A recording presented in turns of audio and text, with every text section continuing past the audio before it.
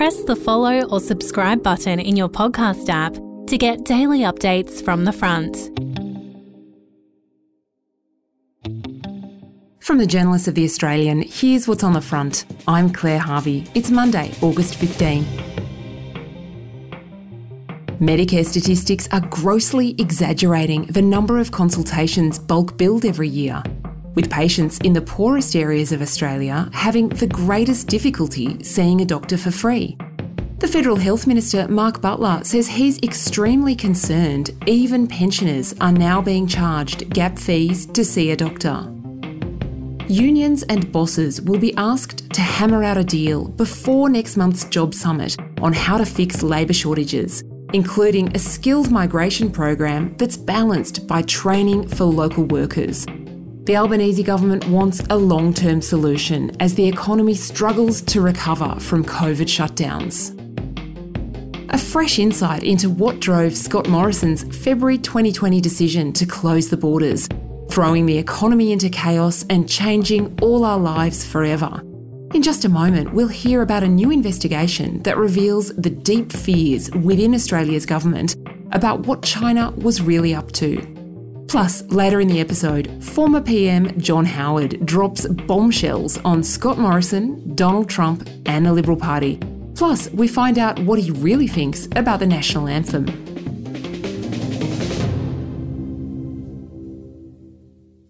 The Australians' political journalists Simon Benson and Jeff Chambers are revealing what really happened behind the scenes as Australia reeled from the impact of COVID-19.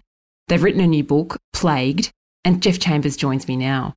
Jeff, one of the fascinating insights in your book is how Scott Morrison became increasingly worried about China as COVID blew up in the early months of 2020. And he really saw a malign influence not only in China's other activities like cyber spying and aggression that were going on at the time, but also how he believed China would actively seek to exploit COVID-19. What exactly was he worrying about there? Morrison was concerned about China flexing its economic muscle in the region and specifically targeting Australia. The advice that came through very strongly and very early in the piece was that this was an opportunity for Xi Jinping and China to seize the situation and to grow their global footprint. And what we saw play out through the pandemic, once they had contained their early outbreaks, was them flexing their muscle in terms of vaccine diplomacy and other infrastructure. So like here in Australia, where we needed to ramp up infrastructure to keep people in jobs, this occurred throughout the world. So what China did fairly openly was pump a lot of money through their BRI and through their soft diplomacy channels. And we've seen this play out in the South Pacific. China has done a deal that could put their troops within striking distance of Australia. Beijing has signed a security pact with the Solomon Islands. They were very, very anxious about the economic side of things and also about the political relationship blowing up even further. And ultimately we saw that. We saw that in the supply chain pressures. Our ability to get medical equipment in to the country was severely hindered, and also in that high-tech space as well. One of the most dramatic moments in the book is when Morrison decided to shut the borders in early February 2020. And I was interested to learn it was after seeing footage on TV of what was happening in Italy. Can you take us through what was happening there? You recall that awful vision that we were seeing coming through Italy as COVID-19 ripped through the country, and they didn't have enough places at the morgue.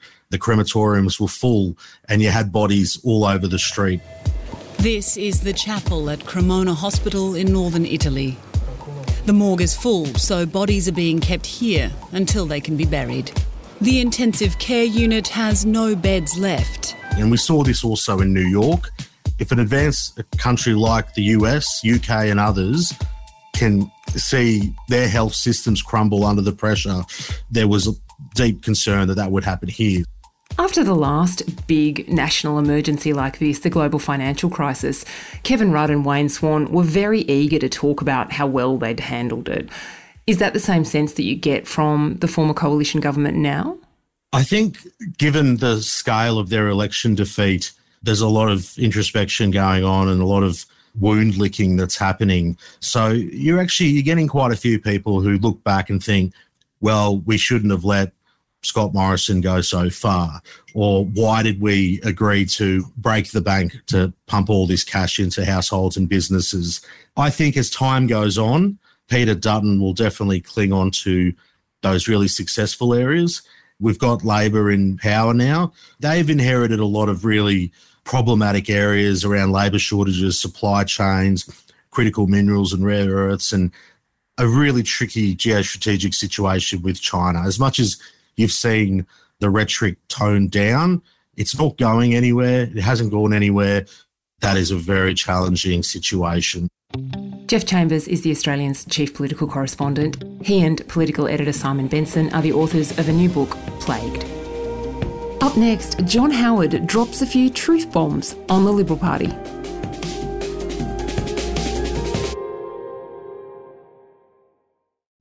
Access a world of true crime podcasts on CrimeX Plus, where award-winning journalists take a deep dive into unsolved cases. Every week, we're waking up to a dead woman, a dead mother, sister, auntie, grandmother. It's not good enough.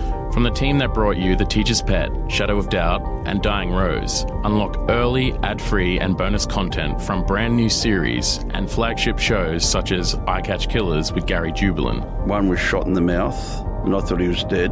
Another one had been shot with a shotgun and I got the overspray. Search for CrimeX Plus on Apple Podcasts to start digging deep into the world of true crime.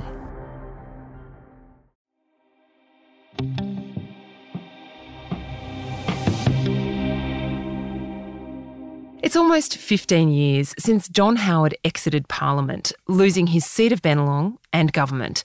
He's one of those political figures who grew in the role of Prime Minister and has grown since in stature and regard. He's now regarded by the Liberal Party as a kind of patron saint.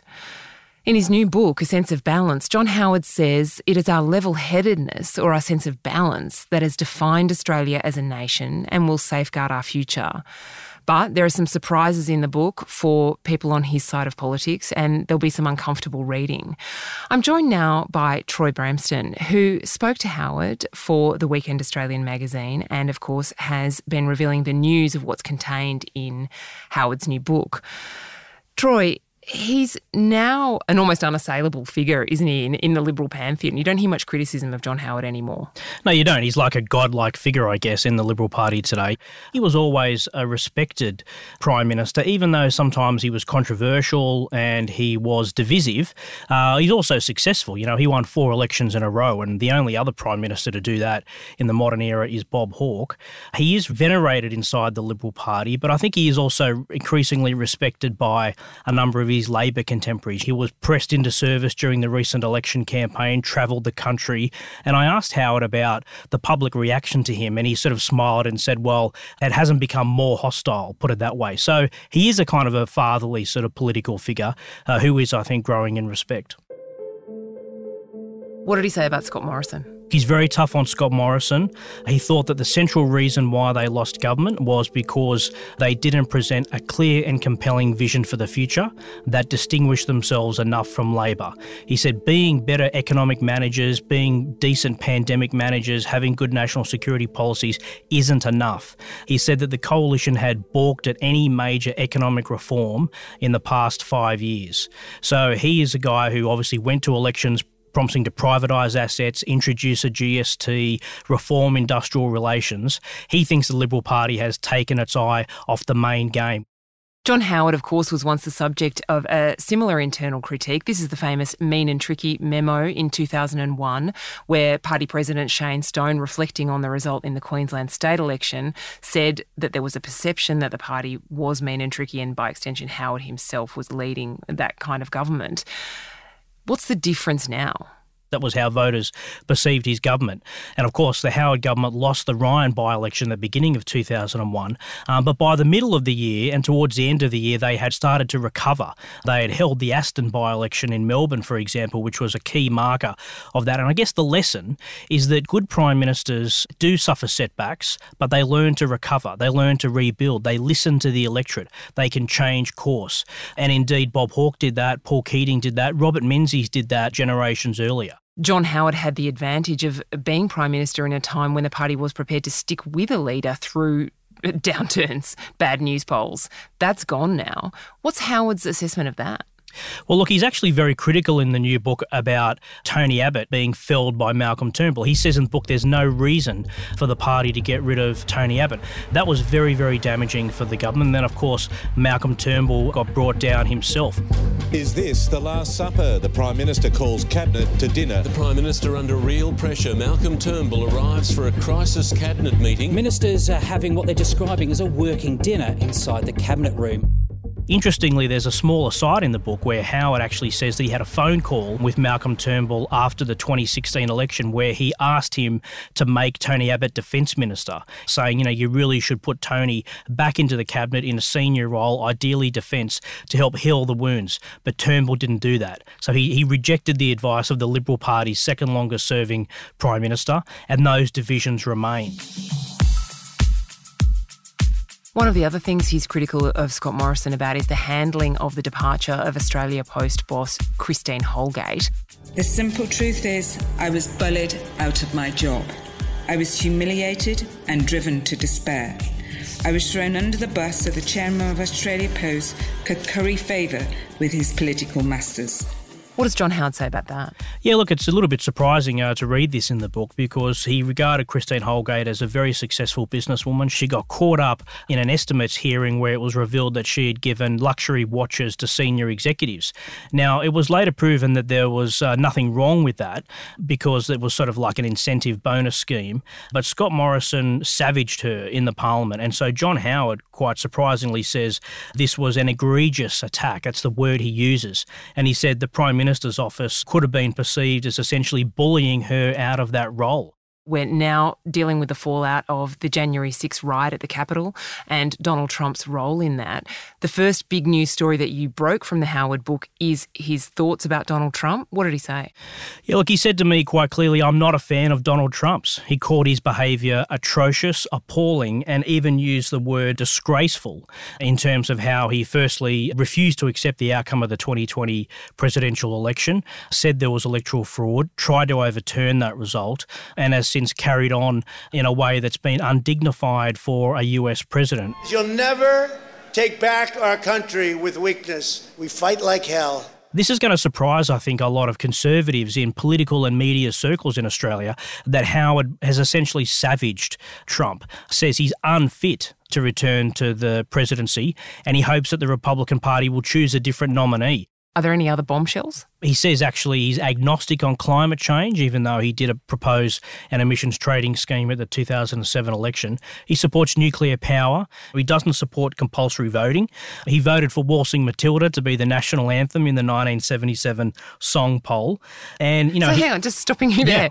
John Howard doesn't like Advance Australia Fair? No, well, there was a poll in 1977 put by the Fraser government to ask people whether they wanted to keep with Advance Australia Fair, go back to God Save the Queen. There was another thing called the Song of Australia and Waltzing Matilda. Waltzing Matilda, Waltzing Matilda.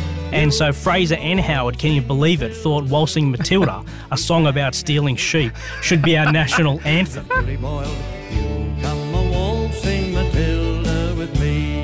He's open to the voice. That's really interesting because the last three Liberal Prime Ministers who came after him, of course, have all said they're against it, a constitutionally enshrined voice. He supports a joint sitting of both Houses of Parliament to be called without a double dissolution election to resolve deadlocks, which is pretty interesting. And look, that's just some of the things that he writes about. But it's a very interesting, wide-ranging, often compelling book. Troy Bramston is a senior writer with The Australian.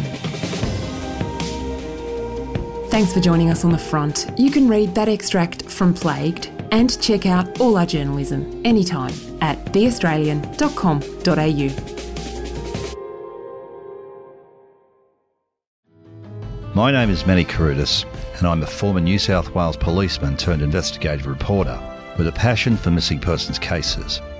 I'm here to quickly tell you about our True Crime Australia podcast, The Missing. In this series, I look at old missing persons cases which have all gone cold in an attempt to try and uncover new information which could help see these missing people reunited with their loved ones or any form of clue that could bring these families closure. The Missing is available now wherever you get your podcasts and early and ad-free on CrimeX Plus on Apple Podcasts.